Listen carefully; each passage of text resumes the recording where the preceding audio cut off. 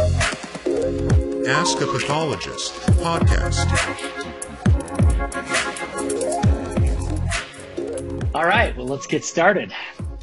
Well, welcome to Ask a Pathologist podcast, sponsored by Lumea and the Digital Diagnostic Summit. The idea behind this podcast is to provide good, helpful, useful information and resources for both current pathologists and those in training. I am James Thackeray, and I sit on the board of the Digital Diagnostic Summit and the Chief Commercial Officer for Lumea. And I want to give a very warm welcome to our guest, Dr. Hillel Kahane, who I've had the privilege of knowing for some years now. But I want to give him the opportunity to introduce himself. So, Hillel, why don't you give us some of your background and introduce yourself for us? Sure. I'm Hillel Kahane. I'm a uropathologist. I've been practicing uropathology now since 1992. So I've got about 32 years of experience doing this. I've always been in the commercial sector and have only been looking at urological specimens, primarily prostate, needle biopsies. I've worked with both Drs. Epstein at Johns Hopkins and Dr. David Bostwick at Mayo Clinic over those 30 years, and have probably looked at in excess of 1 million cases in the last 30 years. So that's crazy. I mean, that number is staggering. That type of experience is, there are probably very few in the country that could make a statement like that, right? I mean, that's how many cases you've seen.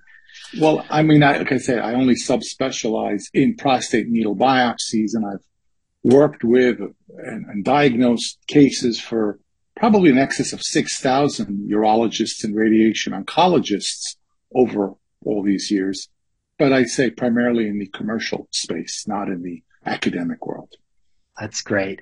I remember I knew your name long before we ever met because I was also in the commercial space, but Dr. Kahane your name had a lot of clout behind it because you had such vast experience in this world. So it's always been a privilege for me to get to know you over these last few years. Well, let's jump into this. Our format is a little different. We're just a smaller, or I should say a shorter podcast that we think would be interesting content to other pathologists and those that are going into the field. Today's topic is tools for pathologists, and we thought we'd start with that, and maybe we kind of navigate from there a little bit. But as you just start to think about different tools that you've used in the past, and so maybe we start there. Any tools that you've used in the past that have helped you in your practice of pathology, and then we can maybe go towards tools that are now becoming available and how that factors into your workflow. We'd love to hear. Well, and the primary tool essentially is experience, to be honest with you. The more you do, the better you get at it. So when you're looking at a biopsy or two a week, you're not going to get very good very quickly. When you're looking at, 30, 40, 50 cases, whatever the number is, in a week, a month, you pick up the nuances extremely fast. And so, like I said, working at Dynon Systems, my first job, which was primarily a Uropath lab in the early 90s, all the way up to about 2007, all I did was prostate needle biopsies. So you got real good at it, and you just from, 8 hours a day, that's all you looked at. Any difficult cases we had at the time, we sent off to Johns Hopkins, to John Epstein, and he would kind of fine tune our accuracy, let's say. And so we learned a lot from him. He used to come up every quarter and spend a day or two with us at Dynon and kind of teach us all the little nuances and little pitfalls not to make and not to overcall, undercall, proper Gleason grading, all the nuances that go into it. So it's basically, in a nutshell, experience. That's kind of what you got. You can't really read this in a book. You've just got to sign out cases, essentially. I love that. And I was going to ask, but you answered the question already, is how, as you get more and more experience, how do you standardize that? And that's pretty informative. The fact that you used, one of the world renowned GU pathologists to help kind of standardize that process throughout your experience and fine tune it, as I think you said. So, that's a great answer. That's very insightful. as you start to look towards the future, and I say look towards the future, but knowing you're very much a part of new developments that are coming out. What type of tools do you foresee being helpful in the practice of pathology that will really, maybe helpful is an understatement, be more of game changer tools that are actively coming out that you've been a part of that will change kind of the way pathology is practiced? We're talking about prostate needle biopsies, correct? Correct. Yes. Well, I mean, one of the biggest game changers for me in my career was when I met you and Dr. Matt Levitt, and you guys introduced me to the biopsy board. That just blew me away, to be honest with you. That was like 2018, maybe, whatever the year was. And I was like so impressed by this contraption mechanism, whatever you want to call it, innovation, that I realized, very quickly, this can be a game changer for the way you sign out prostate needle biopsies, because you only have to look at one slide with 6 cores on it, as opposed to 6 slides with 1 core. I mean, I thought I was clever at Bostwick Laboratories as the medical director by inking the cores in 3 different colors and putting 3 cores per slide. So I look at four slides, because 4 times 3 is 12, and repeating the colors.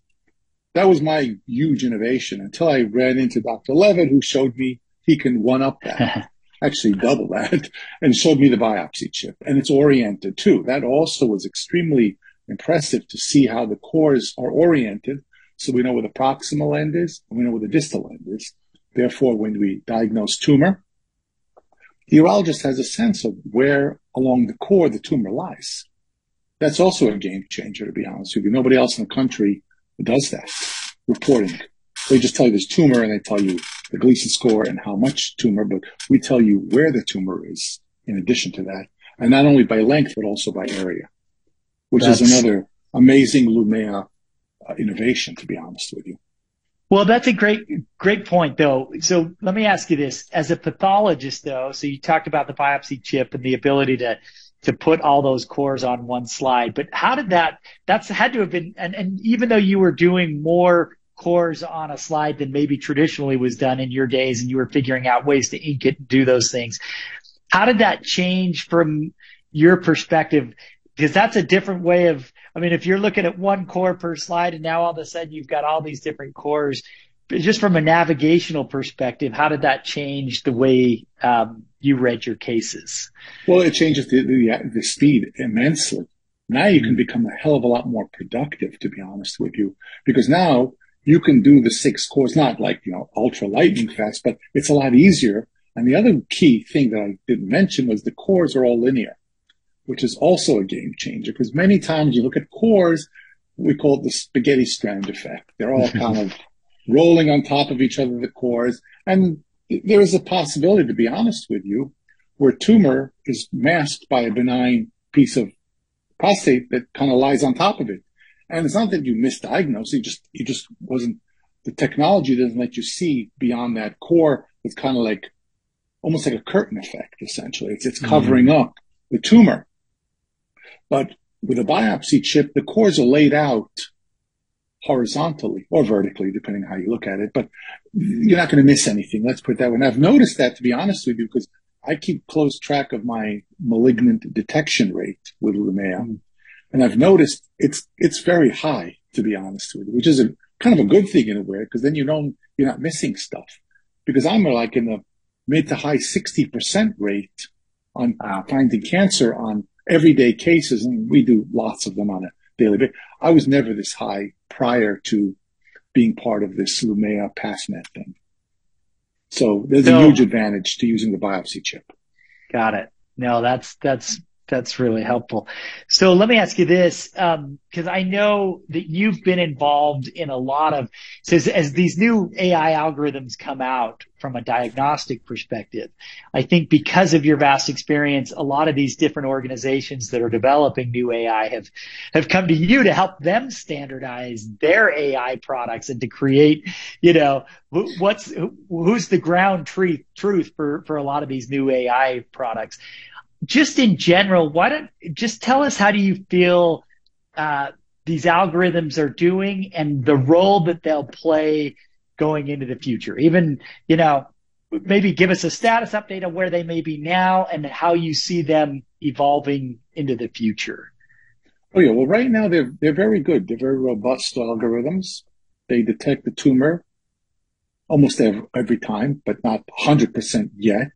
That's why, we're constantly evaluating different algorithms so we don't, choose one over the other right now. We're just test driving, so to speak, multiple company algorithms. They all work very similarly. And the beauty of it is it really is almost like another game changer, because it's almost like providing the pathologist with a life, like a net underneath them, like you're on a trapeze and you fall off, you're not going to die, so to speak. Yeah. And so the algorithms are extremely helpful, both for detecting the cancer, but they also serve its weight in gold when cases are benign. And the algorithm tells you it's benign. It takes a while to get used to the fact that not that you're not going to look at these cases, but you have this feeling that the algorithm, it's another set of eyes, essentially. And so you're getting almost like two pathologists, well-trained expert pathologists, for the price of one. The algorithm immediately, kind of highlights the tumor. It even breaks it down into Gleason grades between 3, 4, and 5s. Many of these algorithms detect perineural invasion. So there's lots of things that these algorithms do.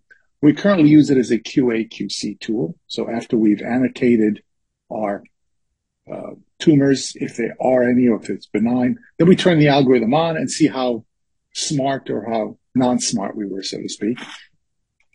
And it's a game changer, because eventually when we get to the point where the algorithms are extremely accurate, it's almost like an autopilot on a jetliner, essentially. It'll basically fly you from A to B like it does today. But it's like the analogy is, even though the autopilot can actually take off and land the plane, I don't think anyone's going to get on a plane where there's nobody sitting in the pilot's seat. So the same thing here. You need a pathologist, obviously, in case, because sometimes the algorithm does go askew and it'll either overcall tumor or miss tumor or tell you benign areas are tumor. So you always need the pathologist to kind of hit the kill switch, so to speak, in case something goes astray. But we're getting very close to being almost 100% accurate. And that's the goal here, of course, is you cannot be 95, 90% accurate. When it comes to prostate needle or any biopsies in this world, you can't say, well, we're right 95% of the time. That 5% is a huge number, by the way. And so based on the number of prostate biopsies done around the world and around the US. So this thing has to be like a zero defect kind of a product, essentially. And these algorithms are getting very close to that. So it'll really assist us as pathologists in the future. And I see one day that the algorithm becomes the report, which will be kind of another game changer. Yeah. And I love that qualifier. So you talked about the way you use it currently as more of a QC, QA check on the back end. And I like the thought of this second set of eyes. And as these algorithms get better and better, and to your point, they need to be 100%, right? I mean, I think that's the process of the regulatory agencies that help us figure out when they can be used as primary diagnosis, and that may be who knows how far away, but the use of algorithms as a QC check on the back end seems like a great way to at least start with these already fairly good algorithms. So I think that's great. Definitely. I saw a study a couple of years ago out of France where they took a bunch of benign prostate biopsies that were a few years old, let's say, and they ran the algorithm on them. And between 9 and 12% of the cases were not benign. That's frightening, to be honest with you. Yeah. The algorithm detected high-grade pins, atypical foci, and full-blown cancers in many cases. And that's really, I think, irresponsible and, not doing any patient justice here, obviously, by missing cases. Not that they went out to miss it. I'm not blaming anyone, but that's kind of the state of the art at the time. I don't know who read these cases, what their training was, blah, blah, blah. But the fact that the algorithms are able to pick up that big of a percentage of quote unquote missed diagnoses shows that the algorithm is really ready for prime time. Yeah. And can save patients' lives, obviously. Yeah. Yeah. No, that's a great point. So here's maybe a little bit different question, and we can maybe end on this question.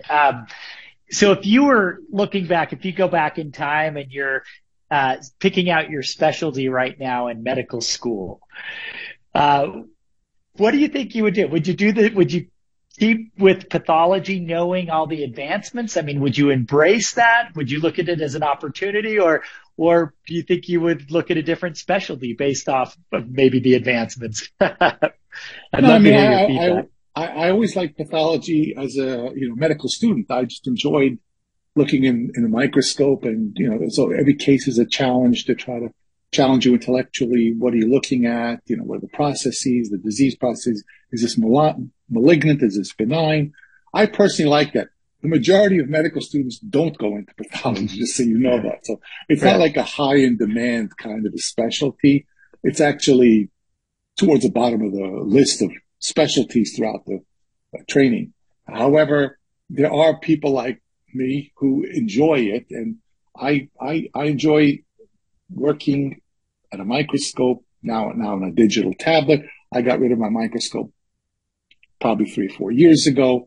Working with an iPad Pro has some huge advantages that we didn't really get into. The fact that I can sign out literally from anywhere in the world, as long as I have a digital connect. The fact that I can consult my colleagues or they can consult me in real time is huge when it comes to digital pathology. I'll annotate something, or somebody will annotate something on the biopsy chip. They'll send me a text or an email, say, what do you think? Is this benign, malignant? And they get an answer back literally in minutes. I remember the old days, we used to send the slides, package them up, and ship them to Baltimore and wait a week or two or longer, depending on John Epstein's availability or whoever you were sending it to. And this is just a common occurrence. And now the patient care is just so streamlined today that the second opinion comes back literally in real time. Yeah, that's such a valid point. We haven't gotten into the digital side as much. We talked about AI, but the ability to improve clinical care through second opinions and consults, even peer review consults, or just your colleagues that you work with. And I love that. So it's basically in your workflow, it's as easy as just giving them access to that case, that de-identified information, but giving them access to the case and then their availability to jump on wherever they may have a good, good my colleagues right? my colleagues at Pathologists already have access to the case. Right. So it's not like that. I mean, we just say, hey, what do you think of case 1, 2, 3, 4? Look at core number C. Do you think that's a Gleason 6? Do you think it's whatever? And then like within minutes, literally, you'll get an answer back. And the fact that it's been annotated, they can see exactly what you're talking about. That's the beauty of it. Great. I'll annotate something on the iPad Pro, and my colleague doesn't have to waste their time looking around. They know exactly where, or we can actually just jump on a Zoom call like we are now, and we can actually look at the case together. That's like extremely valuable. It's almost like a virtual multi-headed scope. Does it make you more apt to bringing your colleagues in on a case because it's so convenient? I mean, you think of the alternative of having the lab package up the slides and ship them to wherever. I mean, how regular, how often are you doing these type of reviews with your colleagues? Probably once a week, once every. Well, it's not like a scheduled thing. It's like when you come across a difficult or challenging or interesting case and you want to share it with a colleague, because that's how you learn from each other. And you immediately just send out an email. Say, hey, guys, take a look at this case, at this part. What do you think? You can invite as many people as you want, or just a single person, or you can invite everybody to look at the case. It's that just, that's how pathologists learn from each other when you're in a hospital. It's usually by the water cooler you can kind of share and go into the room with a multi-headed scope and show each other cases casually. But here you can do it from the benefit of your backyard. I mean, literally anywhere you are, you can share cases with colleagues, and that's invaluable, to be honest with you. I love it. This is truly my last question because you and I could speak about this forever, I think. So as you're one of the more experienced GU pathologists that I've certainly ever met. I think you're one of the more experienced ones in the country. but your adaptation to digital pathology, because you adapted later in your career. For those that are maybe later in their careers and are looking at digital pathology and the workflow for the first time, I guess what input or feedback would you give that transition from going from the microscope to whatever device that you're using to look at it? How was that for you? And was that a difficult transition, or what was that like? No, for me personally, it was very simple. And, at first you're kind of hesitant. Is the clarity, the quality, the image equal to what you see under the glass slide? And it is, with the current system I've got with Lumea and PathNet and so forth. It's just a matter of taking the leap. And I would encourage people, if you have the interest to take the leap, jump into it, see what it's like. I mean, you can always go back to the microscope if you really hate it, to be honest with you. Yeah. And some people probably have, but there's so much upside potential to going digital that it'd be foolish not to at least give it a shot and try it, because the world's moving forward, not backwards. And AI, you can't do AI on a glass slide, obviously. There's no digital image for that. So that's useless to you. If you want to be part of the 21st, 22nd century, so you've got to go digital, because there's so much information on these slides that we don't even fathom today, to be honest with you. That'll be, available down the road. Somebody will come up with something else, say, oh, it's all digitized. So all these images stored up on the cloud there's so much information we haven't even tapped into yet, to be honest with you. Yeah, that's a great point. Well, this has been great, Dr. Kahane. It's been such a privilege to have you on our modest little podcast here and get your input. We're really appreciative of it, and look forward to speaking to you at another time. Sure, anytime. Appreciate it. Tune in next month for our next podcast. Thank you to the sponsors of our program, Lumea and the Digital Diagnostic Summit, our listeners, and our guests for making this possible and for your support.